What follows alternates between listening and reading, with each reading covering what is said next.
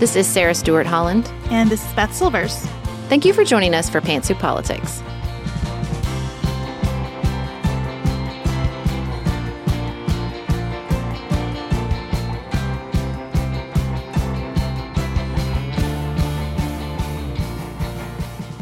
Welcome to another episode of Pantsuit Politics. Today, we are going to talk about several of the top news stories of the week, classified documents, canceled flights, and our southern border. Then at the end of the show, the time has finally arrived. Beth, we are going to talk about Golden Globe winning television series White Lotus. I've been waiting for so long. I'm so happy that it's finally here. I'm so happy for Jennifer Coolidge. I have watched her acceptance speech no less than 5 times. But before we get started, we wanted to share that we have officially kicked off our January 6th Report Book Club in our premium community. We shared our first discussion, which we intended to keep nice and tight, and it came in at a really cool 42 minutes on Wednesday. So we've discussed the executive summary and the first 2 chapters. For all of our supporters who are at that $15 tier and above, that's your option for Apple Podcast subscriptions, and it is the middle tier on Patreon. We would love for all of you to join us there next week as we read chapters 3 and 4. And it's not too late to be there. You also do not have to do the homework to come to book club. Okay, we shared the highlights that we think were worth reading if you read nothing else, so that you can catch up really quickly and get what you might have missed in the hearings or what didn't make it into the hearings. We're going to make the final discussion a live virtual event so we can all meet together and we can take questions live. Once we've read the entire report and heard our book club's feedback on it, we'll do a little segment of the show recapping that here. Thank you to all of you who joined us last night for the Republic EN webinar that we mentioned here on the show last week. And we also wanted to let you know that we have another speaking event that is open to the public for those of you in the East Tennessee area. We are heading to Maryville College, which is just outside of Knoxville. We are so grateful to be invited to be the very first speakers in their new Witherspoon lecture series and would love for you to join us if you're in the area. We'll speak on Tuesday, February 7th at 7 p.m. You can find a link for tickets in the show notes. We'll be signing books after the event, so bring your copies of Now What? And I Think You're Wrong, But I'm Listening if you have them, or you can buy them there at the event through a local bookstore. And if you're not in that area, don't worry. We have live events coming up in the next couple months that we can't wait to share with you, so stay tuned. After this break, we're going to talk about everyone's favorite topic, classified documents. It's that time of the year. Your vacation is coming up. You can already hear the beach waves, feel the warm breeze, relax, and think about work. You really, really want it all to work out while you're away. Monday.com gives you and the team that peace of mind. When all work is on one platform and everyone's in sync, things just flow. Wherever you are, tap the banner to go to Monday.com. Quality sleep is essential. That's why the Sleep Number Smart Bed is designed for your ever-evolving sleep needs. Need a bed that's firmer or softer on either side? Helps you sleep at a comfortable temperature? Sleep Number Smart Beds let you individualize your comfort, so you sleep better together. J.D. Power ranks Sleep Number number 1 in customer satisfaction with mattresses purchased in-store. And now, save 50% on the Sleep Number Limited Edition Smart Bed for a limited time. For J.D. Power 2023 award information, visit jdpower.com/awards. Only at a Sleep Number store or sleepnumber.com. Sarah and I have talked many times about our desire to age as gracefully as possible, and skincare is a huge piece of that. I spend a lot of time and money thinking about my skin, and I have added Ritual to my routine, which just gives me a lot of comfort. Ritual is here for us. They have created a wrinkle support skin supplement and conducted clinical studies, so we know it's working. They're taking the guesswork out of skincare. Ritual Hyacera is one of several Ritual products that I love. I take the daily multivitamin, I take a probiotic, and Hyacera is that once daily skincare supplement that is clinically proven to reduce wrinkles and fine lines and increase skin smoothness in 90 days. I recently met a friend for the first time in person as opposed to online. And we were discussing the fact that I am 43, and she said, "I cannot believe how young you look." And I thought, thank you, Ritual, for that. Start Hyacera to help minimize wrinkles without compromising on clean science. Hyacera from Ritual is a clinically proven skin supplement you can actually trust. Get 25% off your first month for a limited time at ritual.com/pantsuit. Start Ritual or add Hyacera to your subscription today. That's ritual.com/pantsuit for 25% off.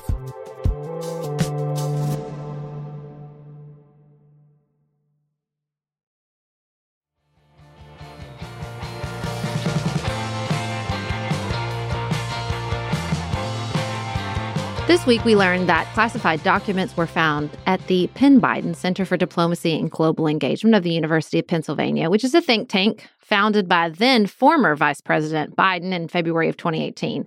At the time, the University of Pennsylvania leased a suite of offices for the center, including an office for the former vice president, current president's personal use when he was in Washington. An attorney was closing the office down and found a handful of classified documents in a locked closet and turned them immediately over to the National Archives.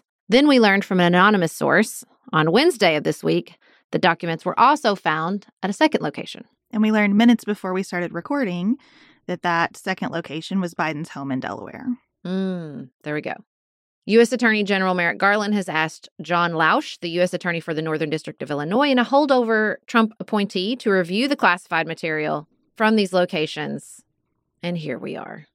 If we have to talk about classified materials, I am happy that we are talking about them in a context where their safe handling is being taken seriously, that they were found, that immediately the government was notified, that immediately the Department of Justice got involved, and hopefully an expedient resolution can happen here.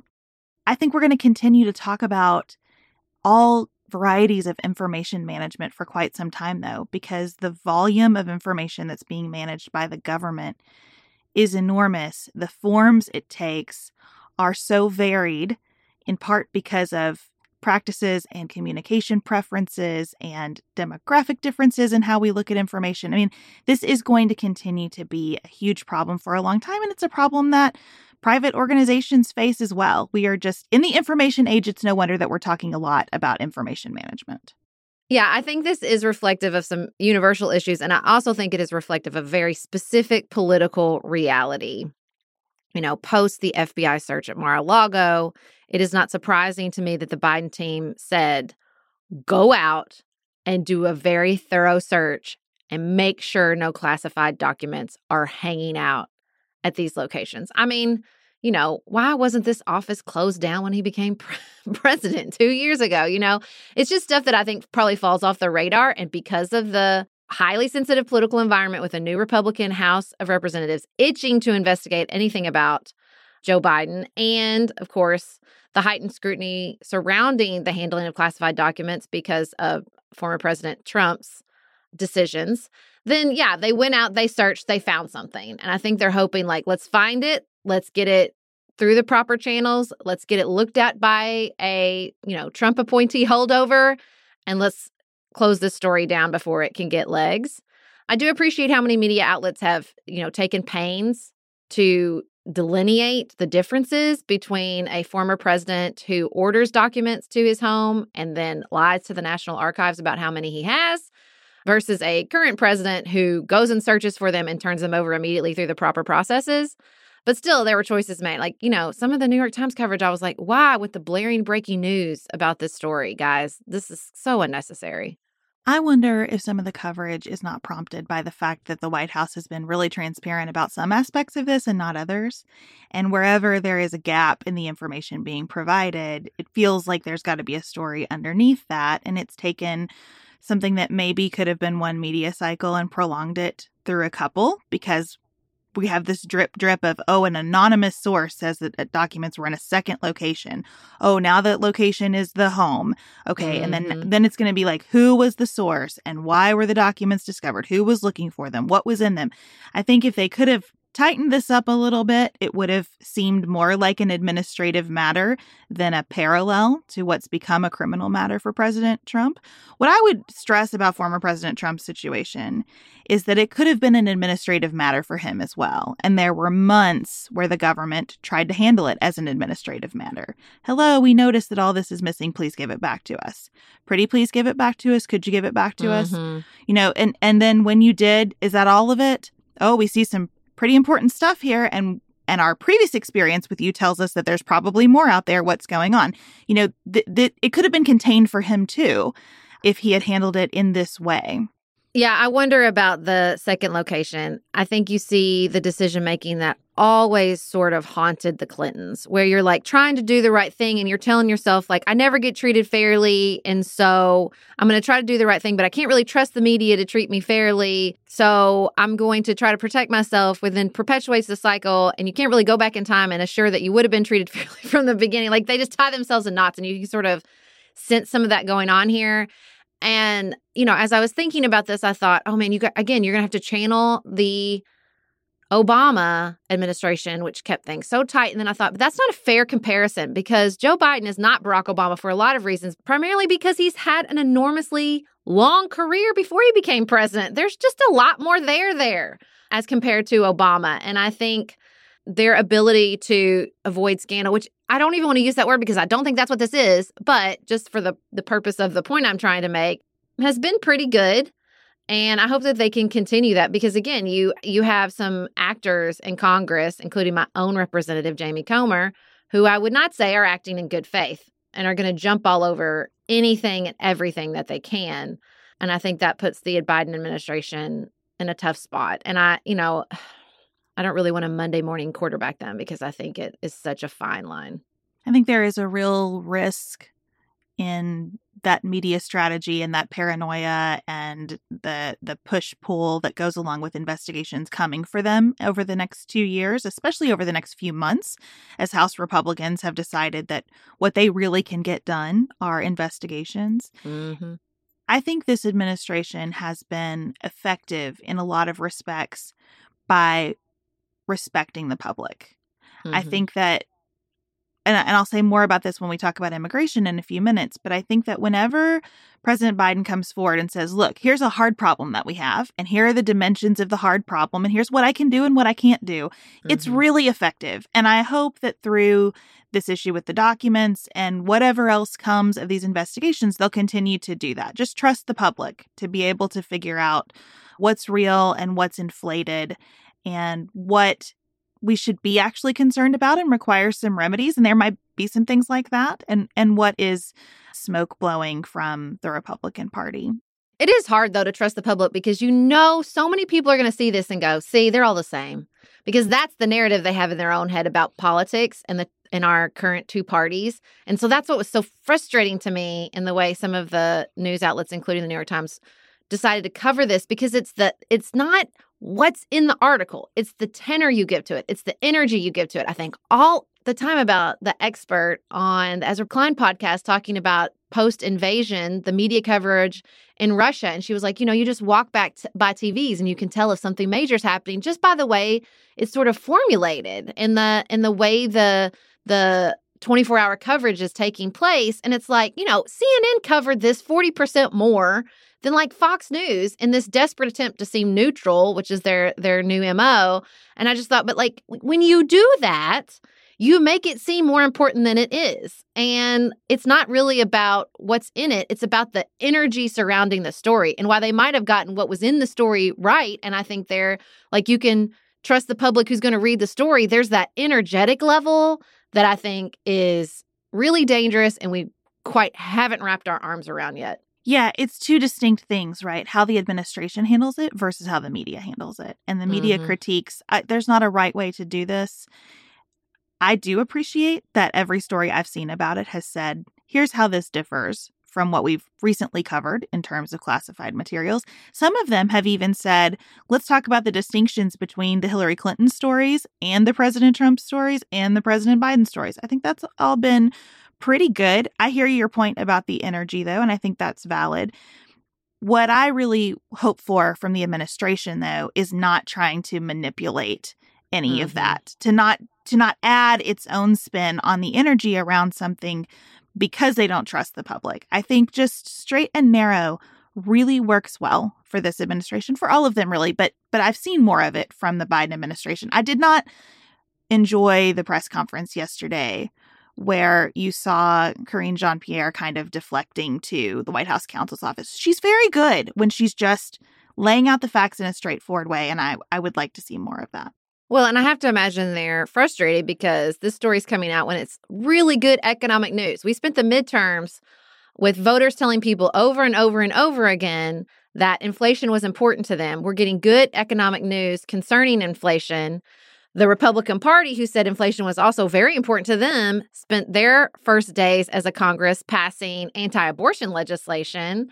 So, there's these clear distinctions. And I think being asked a bunch of questions about the classified documents is so frustrating. And also, unless you get past that and don't let them feel like there's smoke because there's fire, you can't get to the stories you really want to pay attention to, like the good jobs report, like the good consumer price index. But that's why I'm not a press secretary, because I would just get mad and yell at people.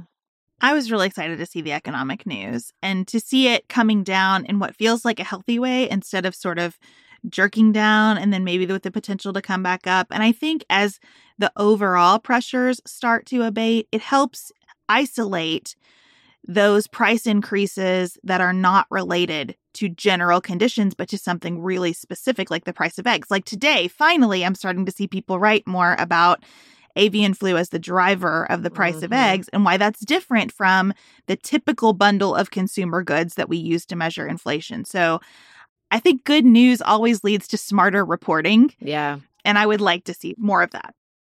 We had good news on the economic front, but quite a unpropitious start to the travel year here in 2023. 1,300 U.S. flights were canceled, 10,000 plus delayed.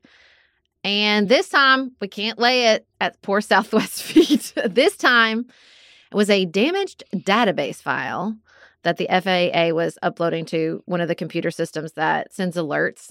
We can't investigate an airline because this is squarely at the FAA's feet. And I really want to say, squarely at this is us. The FAA is us, you guys. This is our government. This is the government we advocate for either tax cuts or tax increases to fund. And we need to invest in here, obviously.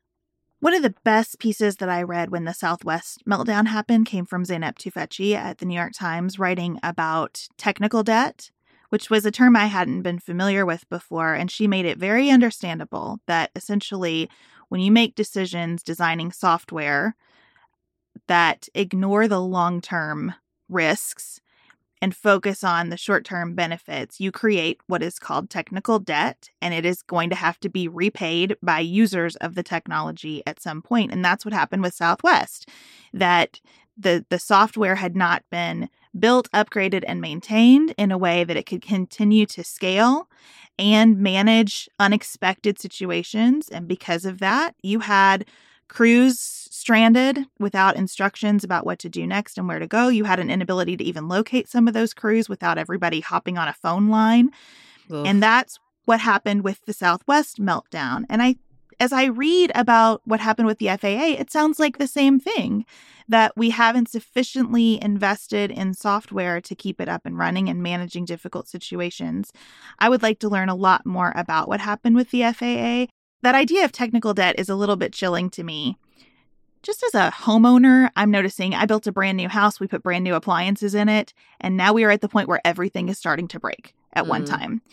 And when I look at our economy and think about how much of the software we are reliant on was built about the same time, was created at about the same time, I feel like our technical debt bills are going to start coming due in lots of places. And transportation is one where the effect of that is so obvious and so detrimental to other pieces of the economy. Well, it just reminds me of the conversation we had during our infrastructure series that, it's like internet and software, we want to compartmentalize those and treat them as different, but they are infrastructure here in the year of our Lord, 2023. We have to invest in those just as much as we need to invest in new asphalt on the airport runways, right? We recently in my community funded a new terminal. We do have an airport in Paducah, the Alvin Barkley Airport, and we're going to invest in a new terminal. And it was just so complicated. Air travel, the infrastructure surrounding air travel, there are so many different constituencies and people with power. And, you have state governments, federal governments, and it's very, very complicated. And you can see how that technical debt can accrue because when you have that many stakeholders coming to agreement is difficult. But listen, that debt is coming due. That conversation is coming due. The FAA's 5-year funding and authority are up for renewal by Congress later this year. So in a way, this particular meltdown, not well-timed for the people who were delayed or canceled, but well-timed And hopefully that we will remember that this stuff will come under a microscope and we'll remember, like, we have to invest, particularly with this Congress that wants to just cut. I also think on the political dimensions of this, that it is an opportunity for Pete Buttigieg, if he wants to continue to climb the political ladder. Oh, he does, Beth. Which I think is pretty obvious. Absolutely does, yes. You know, here is a chance for him to tackle a problem not of his own making, you know, years and years in the making, that is highly visible, and manage not only the immediate aftermath well, but show that there is a plan and some follow through. So I hope that he, because I like him, and I just do, I hope that he handles this with a lot of skill and that it can become part of his case for higher political office, not the albatross that I'm seeing it described as today, as people are starting to speculate on his political future. Well, and also he's limited to the tools at his disposal, which is probably a good transition into our conversation about President Biden's immigration proposal this week. We are special breakfast people here at Pantsuit Politics, but not just when Beth and I are on the road. The truth is, I want something warm from the oven every Saturday morning and Sunday morning. It's just the truth. It makes it feel special, makes it feel exciting. I don't want to work at it. So the first time I ever saw Wild Grain, which is bake from frozen subscription box for sourdough breads, fresh pastas, and artisanal pastries, I was obsessed. You guys, I've been a member for over a year. It's amazing. It's so easy. Every item bakes from frozen in 25 minutes or less, no thawing required. You can fully customize your Wild Grain box. You can choose any combination of breads, pastas, pastries. You can even build a box of only breads, only pastas, or only pastries if you'd like. And for a limited time, you can get $30 off the first box, plus free croissants in every box when you go to wildgrain.com/pantsuit to start your subscription. Sometimes I make one single croissant just for me because I want to feel special, and they're so good. You heard me. Free croissants in every box. And $30 off your first box when you go to wildgrain.com/pantsuit. That's wildgrain.com/pantsuit. Or you can use promo code pantsuit at checkout. Looking for the perfect gift to celebrate the moms in your life? Aura frames are beautiful, Wi-Fi connected digital picture frames that allow you to share and display unlimited photos.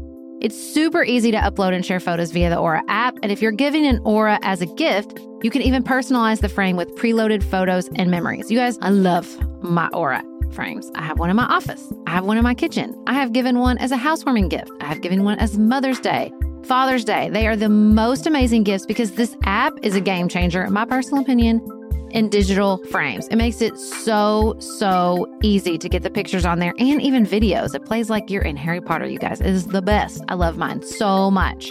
And right now, Aura has a great deal for Mother's Day. Listeners can save on the perfect gift by visiting auraframes.com to get $30 off plus free shipping on their best-selling frame. That's AURA frames.com. Use code PANTSUIT at checkout to save. Terms and conditions apply.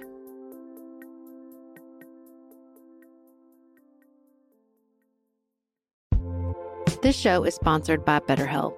Can I get something off my chest? Every day I feel a little pang of sadness because I think about Griffin going away to college. Y'all, he's a freshman in high school. This is not healthy or normal. This is why I have it on my list of things to talk to my therapist about. We all carry around these things, big and small. When we keep them bottled up, it can start to affect us. Therapy is a safe space to get these things off your chest and to figure out how to work through whatever's weighing you down. If you're thinking about starting therapy, give BetterHelp a try. It's entirely online, designed to be convenient, flexible, and suited to your schedule. Just fill out a brief questionnaire to get matched with a licensed therapist and switch therapists anytime for no additional charge. You gotta get it off your chest. And you can get it off your chest with BetterHelp. Visit betterhelp.com/pantsuit today to get 10% off your first month. That's BetterHelp, HELP.com/pantsuit.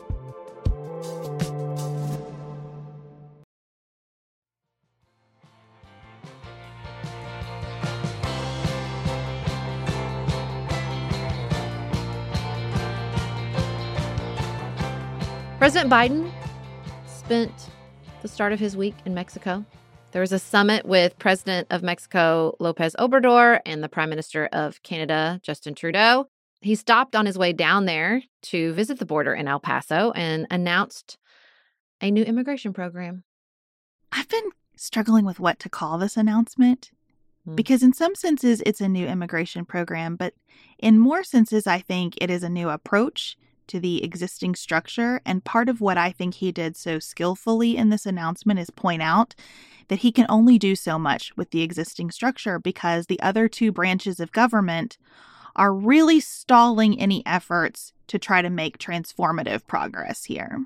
Yeah, I mean, I call it immigration, but it's highly focused, right? It's highly focused on the flow of migrants across our southern border, okay? So there has been a dramatic increase in the flow of migrants, specifically migrants claiming asylum, that has tripled in the past decade. Presenting yourself at the border and seeking asylum is legal under U.S. law, but there's such a small number that are actually approved. And every president gets to set with Congress the ceiling for how many of these asylum seekers can be resettled. Trump, wiped it out, took it down to the lowest number it's been since the program started. And Biden jacked it back up in 2021, but only about 18% took advantage of this resettlement program. And so, we have a, not surprisingly, massive backlog in these courts, 400,000 cases. And then, of course, so this is all before Title 42 comes into play. Beth, you are a Title 42 expert at this point because of more to say. So can you walk us through the legal journey of Title 42? At a high level, Title 42 is a very old law related to pandemics. It gives the government the extraordinary authority to say sometimes disease is such a risk for us that we are able to immediately expel people who otherwise have a right to claim asylum here from the country.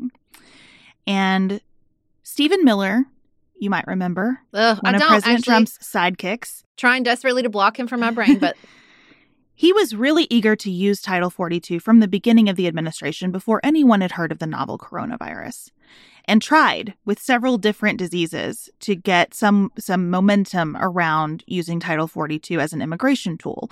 So when the pandemic began, of course, this was here's the my moment. Yeah. This was the moment. Title 42, as it is being used as an immigration tool since the early days of the pandemic, applies to a very small percentage of people who attempt to come into the country at the southern border, but it is a tool nonetheless. And it is a tool, and they need tools at the border. Mm-hmm. At the same time, it's a fairly ineffective tool because they expel people quickly and then the people just try to cross again. Right. And so the data around it is really confusing because there are these huge numbers of people, but you don't know how many of those are the same people who are just going back and forth over and over again. So the Biden administration in April said, we're going to stop using Title 42, the pandemic, as this kind of emergency that would justify this sort of authority is over. And immediately there are lawsuits. There were already lawsuits pending trying to get the government to stop doing this well before April. We've had conflicting results from district courts. And currently the state of affairs is that one district court judge said Title 42 never should have been used this way. The way that it was used violates the Administrative Procedures Act, and the administration is directed to stop using Title 42 immediately as an immigration tool. And another district judge said, the way the administration tried to stop using Title 42 violates the Administrative Procedures Act, and the administration is directed to continue using it. We get to the Supreme Court on kind of a procedural issue, because we have some states with Republican attorneys general who want to come into that action to appeal the judge who said you have to stop using it because they say the administration can't represent their interests in this lawsuit. So the Supreme Court has just put everything on hold. It's preserving the status quo, meaning that the administration still has Title 42 out there as a tool. And at some point, they'll decide if those states can intervene in the lawsuit. Now, I know that that's complicated. What it means practically is that the Biden administration knows that the use of Title 42 as a tool is available to them still, but in a very precarious way. Mm-hmm. And I think that's what you see with this announcement. Okay, we are going to make the best of a bad situation. We know Title 42 is a bad tool, but it also gives us an opportunity to deal with the immediate pressure on the southern border. So how can we use it? So this is how they've decided to use it. They're going to expand Title 42, but they're putting it together with a new humanitarian parole legal entry pathway, which is a lot of words that they shoved together, but we're going to get to that. Okay, so this is very focused. This is focused on asylum seekers from Cuba, Nicaragua, and Haiti. If asylum seekers from those countries enter illegally, then they're going to use Title 42 and immediately expel them. You're out. And then they will not have access. If they enter illegally, then they lose access to this parole pathway. Okay, so what's the parole pathway? Okay. If you apply and you pass various screenings and can demonstrate that you'll have financial support in the U.S., you can enter the country and receive a 2-year work authorization while you wait for your asylum claim to be processed. But you have to wait in Mexico. So once approved, you can get a flight directly to the U.S. But again, if you try to enter illegally, then you're immediately expelled under Title 42 and you cannot use this process, which also has an app, which I think is actually the most exciting part of this, but whatever. I do too. I totally agree with you. Bring the app. Why are you making people show up in person? It's 2023. Well, this is what I really want people to understand, because all of these words are confusing and it is a confusing process. But the idea of saying, how can we use technology to have people who want to seek asylum set up appointments before they make a dangerous journey? And so that we don't have all of this pressure of thousands of people at one time showing up, let's use the kind of technology that we use to see a doctor or get our hair done. Or get a cab. And give people the opportunity to say, I would like to come do this. Are there any red flags that would prevent me from coming to do this? Okay, what time should I show up to do this? It's just, I just give this an A+. Now, execution, I don't know how it will go. But in terms of an idea, with the tools and constraints that they have, I think this is so smart. And they've executed this on a smaller scale with Venezuela. So they set up a program for asylum seekers from Venezuela with this parole program in Title 42. And it did drop illegal border crossings from Venezuelan migrants from about 1,100 per day to 250. So they tried it out small, and they're going to try to expand it. Look, and there are lots of immigration proponents who are opposed to this.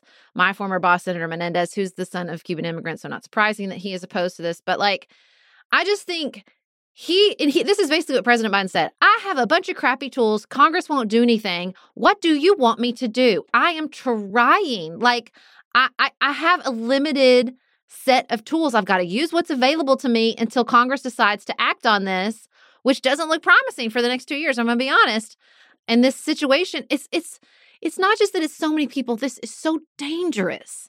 These crossings are dangerous. Thousands and thousands of people and children disappear trying to make this crossing. And they are in dangerous situations. I am so delighted that Mexico has joined as a partner in this, and we're trying to help people find spaces. But something's got to give.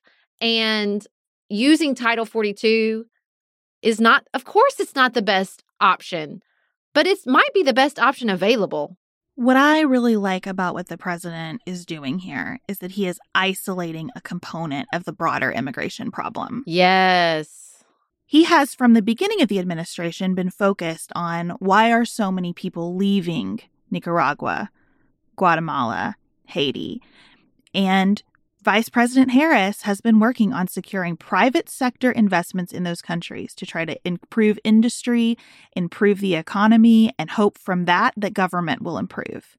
And that's great. And that's never going to be a total solution. It's going to take a very long time to bear fruit. And so he is saying, I hear that the American public is at this moment most concerned about what they perceive as chaos at the southern border. I don't know how concerned the broad American public is about the fact that people come in and we do a poor job resettling them. Yeah. Or that people come in and we do a poor job keeping track of their visa status. But the public is in a laser-like way because of media attention, political tactics, and also the very real pressure that communities along the southern border face. The public is focused on having it feel like we have our act together to control the flow of people into the country. So he's saying, okay, I'm going to isolate that variable and ask what I have the authority to do, and I'm going to try to do it. And I really appreciate that. Immigration is such a paradox. We had this big law in 1965, and he said we're not going to discriminate against people in our immigration law to sort of maintain some sort of homogeneity. And not focus on countries. And also so much of it is driven by specific countries. Like, and so much of trying to get at the problem is paying attention. Like, even if you go back to the charts and look at the flow of migrants and refugees you can just chart the global news and where is there a coup and where is there a challenge? And like, that's never going to change. Like, and we have very limited control over other sovereign nations and what's going on there. And so, we're not trying to discriminate. And also, you do have to focus on certain countries and stop acting like we're just going to treat everybody the same, because the dramatic inflows and outflows happen based on these crises. And how do we address that without being discriminatory, but with also acknowledging that this is the complexity of immigration, is that at certain times the flow is going to increase from certain countries because of crises within those countries. And asylum law requires that level of specificity. To know if you have a valid asylum claim or not, the circumstances from which you are fleeing are relevant. And so I completely support the request to Congress for funding for more immigration judges so that some of those decisions can be made. I also wonder if there's not a way for Congress to streamline some of those decisions by creating some kind of body that quarterly maybe looks at conditions in countries where we're seeing this large influx of asylees and saying, here's what we think of the situation. And we're going to say yes to this or not based on the current conditions. I would not want to be on that committee for what it's worth. I would not either. What a horrible predicament. But better that than what we have today. What we have today just serves no one's dignity, including the people who are asked to enforce these laws at the border. Yeah. We are encouraged by the step forward. We will continue to pay attention to the execution of this new program. And we just always hold the truth that immigration is always a challenge and an opportunity here in the United States and in every other country. Sarah and I have talked many times about our desire to age as gracefully as possible, and skincare is a huge piece of that. I spend a lot of time and money thinking about my skin, and I have added Ritual to my routine, which just gives me a lot of comfort. Ritual is here for us. They have created a wrinkle support skin supplement and conducted clinical studies, so we know it's working. They're taking the guesswork out of skincare. Ritual Hyacera is one of several Ritual products that I love. I take the daily multivitamin, I take a probiotic, and Hyacera is that once daily skincare supplement that is clinically proven to reduce wrinkles and fine lines and increase skin smoothness in 90 days. I recently met a friend for the first time in person as opposed to online, and we were discussing the fact that I'm 43, and she said, I cannot believe how young you look. And I thought, thank you, Ritual, for that. Start Hyacera to help minimize wrinkles without compromising on clean science. Hyacera from Ritual is a clinically proven skin supplement you can actually trust. Get 25% off your first month for a limited time at ritual.com/pantsuit. Start Ritual or add Hyacera to your subscription today. That's ritual.com/pantsuit for 25% off.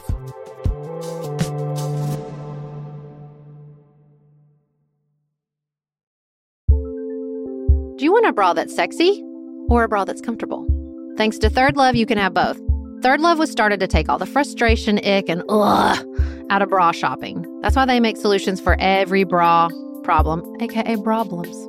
Their bras make it easy to bring back perkiness you haven't seen since high school, get smoothing you know where, and have straps that actually stay put. Designed at their headquarters in San Francisco and made from premium materials, they put every style through hours of wear testing on real women, including themselves, before it's given the stamp of boob approval. Comfort and support are guaranteed. Plus, whether you're a double A cup or an H cup, their virtual fitting room will help you find your perfect fit fast. And they've even invented half cups. No more feeling stuck between two cup sizes that don't fit right. It's time to get your problems solved. Visit thirdlove.com and get 15% off your order with code podcast15.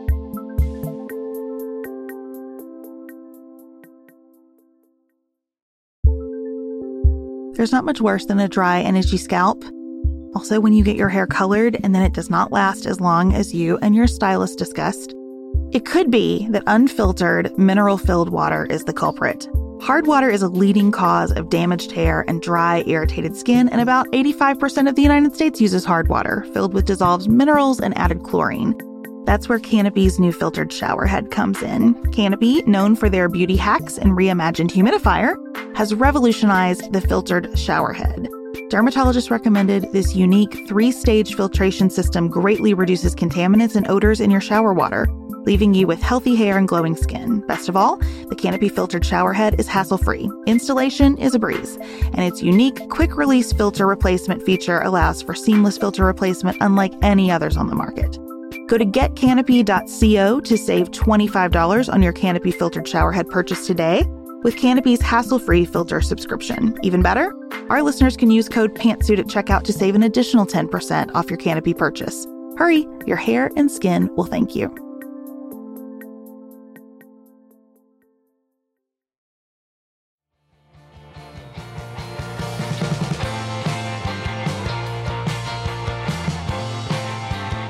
Beth, the time has come. It is time to talk about White Lotus. New Golden Globe winner for Best Limited Series, along with Jennifer Coolidge, who won for Best Supporting Actress. Now, do you want to just tell the people what White Lotus is about? I mean, good luck, Godspeed to try to sum it up, but I think if anybody can do it, you can do it. I've been waiting so long for this moment. White Lotus has had 2 seasons now, 2 very short seasons on HBO. It is written by Mike White. I think the thesis statement of White Lotus is that money doesn't buy happiness. And that's about it. It originated during the pandemic because HBO was looking for a show that could get made during the pandemic. And they knew that Mike White was a very fast writer. And they went to him and said, can you come up with a concept that could take place in one location? And there is the White Lotus, the hotel in which all of this unfolds. And so he takes guests at a luxury resort in Hawaii in season 1 and in Italy in season 2 and tells their stories. And as you watch, you kind of think, why aren't they ever leaving the resort to eat? You know, why are they always at the resort? And they do that more in season 2 for sure. The constraint of the pandemic, I think, contributed to an amazingly creative process on his part. And it really is just a bunch of stories all connected through the hook of someone being murdered. And you know in episode 1 that someone has died, but you don't know who it is or why. And the rest of the season gets you to that whodunit. But I think the murder is the least interesting part of what's going on in these shows, and that's why I like them so much. And the stories do not just involve the guests. The stories often predominantly feature the hotel staff and the interactions between the guests and the staff. Jennifer Coolidge is the only carryover from season 1 to season 2 and is brilliant in both seasons. Are we gonna? We're not gonna give any spoilers. We'll keep the spoilers for to a minimum because the plot is really not the point with White Lotus. Right. The point is really, you know, those bigger questions of what makes somebody happy. Why do people make the choices they made? Why do they make the self-destructive choices they make? There's a lot of generational questions, I think, in the second season. But the first season, too, I was terrified of those teenage girls in the first season. They sent me right on edge. And at the same time, they were hilarious and funny and provided so much relief in really tense moments because of the way they talked about other guests.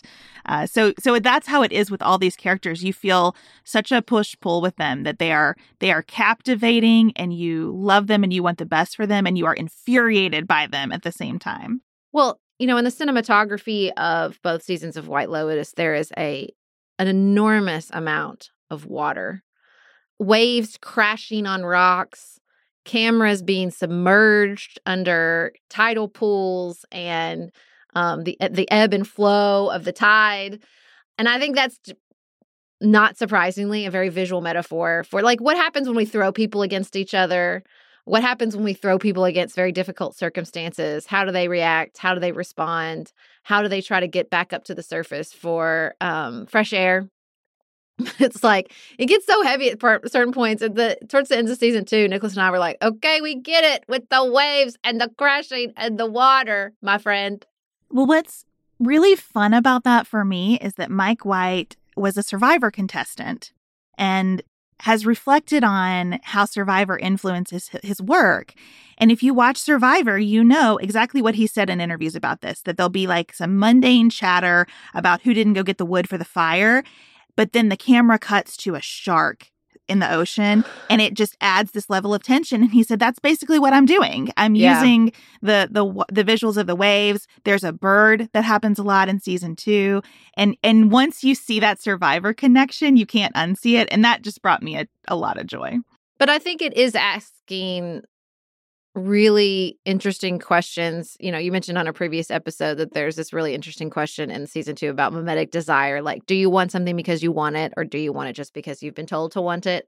I'm watching right now I Hate Susie with Billie Piper, who I adore. And there's an incredible episode entitled Shame, where she's having this conversation while masturbating with her manager, like in her head about like, why is this what you want to masturbate to? Where did this come from? Is this you, or is this just what you think you're supposed to want? And her sort of working out, like, what do I actually want? It feels like that theme is everywhere. You and I are in deep conversation right now about the newest episode of Ezra Klein with Dan Savage, where he talks about the gay community and how everything in sexual encounters is driven by, like, what are you into? And how a lot of straight people can't answer that question because they don't have to because there's not, like, just sort of logistics to work out. There's a default setting that people stumble into. And I think that interesting question about desire, definitely fueled by the pandemic, because, again, a disruption of status quo leaves you questioning, what do I actually want? And it feels like everybody's asking that. It feels like White Lotus came along at just the right moment to say, oh, would you like to watch a TV show about what you actually want? I've got one for you. But what I love most about it is that it is a show full of questions, not answers. There is nothing in my viewing of it that seems prescriptive at all. I don't feel like Mike White is trying to tell us how the world should be, or how people should be, or what decisions they should make. I think he's just trying to observe a bunch of dynamics that we feel stress around. I love the relationship between a grandfather, a father, and a son. Oh, yeah, I like that in season 2. And how it asks a bunch of questions about intergenerational conflict and doesn't try to resolve them. And there are 2 couples that take entirely different approaches to their relationships. And it asks a bunch of questions about infidelity and power and secrecy within marriage. And it doesn't answer them. And that makes it, to me, such a rich viewing experience. Well, it reminds me so much of this moment where Dan Savage says, you know, we tell people that there's one way to fall in love and be monogamous. Like this passionate beginning of your relationship in the sex industrial, like, self-help complex lies to people and says you can maintain that. You can get back to that stage. Like, you can get back to that original romantic story. I think there's definitely some of that in season 1. And I thought, oh, man, that is so true, and such an interesting sort of commentary on and what that does to people when they're just trying to get back to it and try to get back to it, and have I lost it and I had to do something wrong.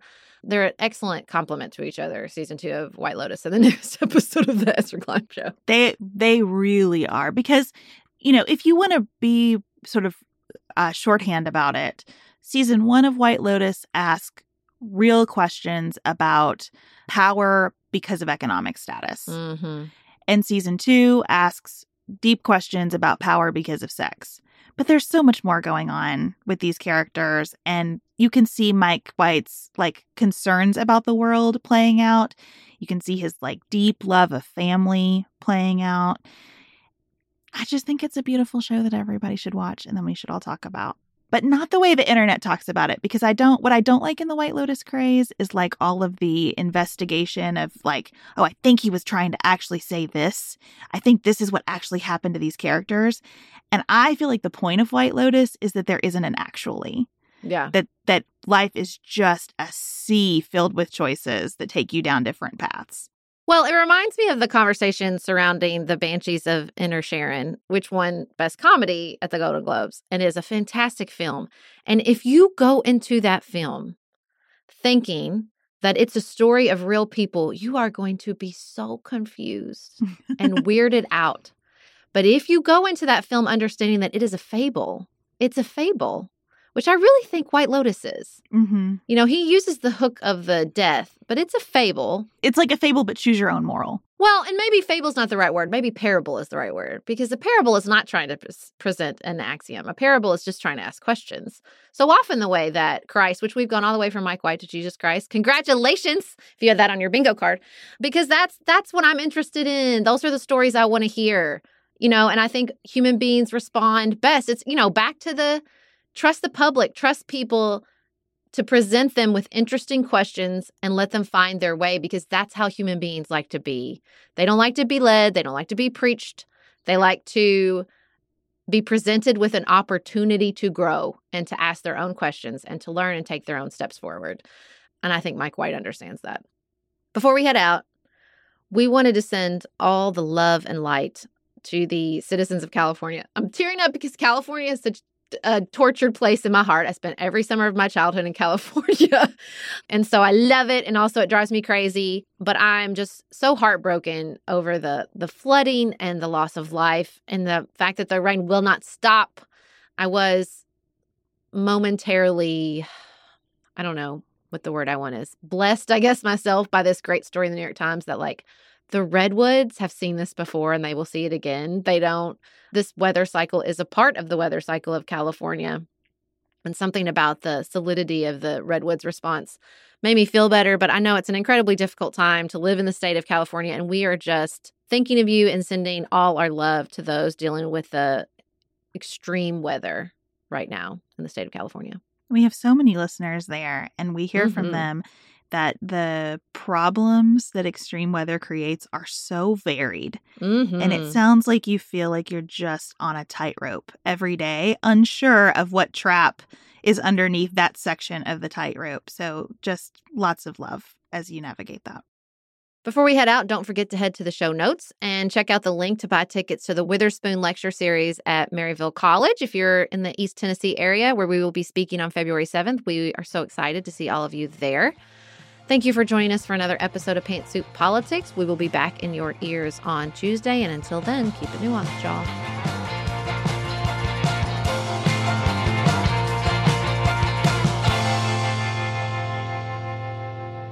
Pantsuit Politics is produced by Studio D Podcast Production. Elise Knapp is our managing director. Maggie Penton is our community engagement manager. Dante Lima is the composer and performer of our theme music. Our show is listener-supported. Special thanks to our executive producers: Martha Brunitsky, Allie Edwards, Janice Elliott, Sarah Greenup, Julie Haller, Helen Handley, Tiffany Hassler, Emily Holiday, Katie Johnson, Katina Zuganellis-Kasling, Barry Kaufman, Molly Kors, Catherine Vollmer, Lori Ladow, Lily McClure, Linda Daniel, Emily Neasley, The Hutchins, Tawny Peterson, Tracy Putoff, Sarah Ralph, Jeremy Sequoia, Katie Steigers, Karen True, Annika Uvaline, Nick and Elisa Vallely, Amy Whited, Emily Helen Olson, Lee Shea McDonough, Jeff Davis, Melinda Johnston, Michelle Wood, Joshua Allen, Morgan McHugh, Nicole Berkless, Paula Bremer, and Tim Miller.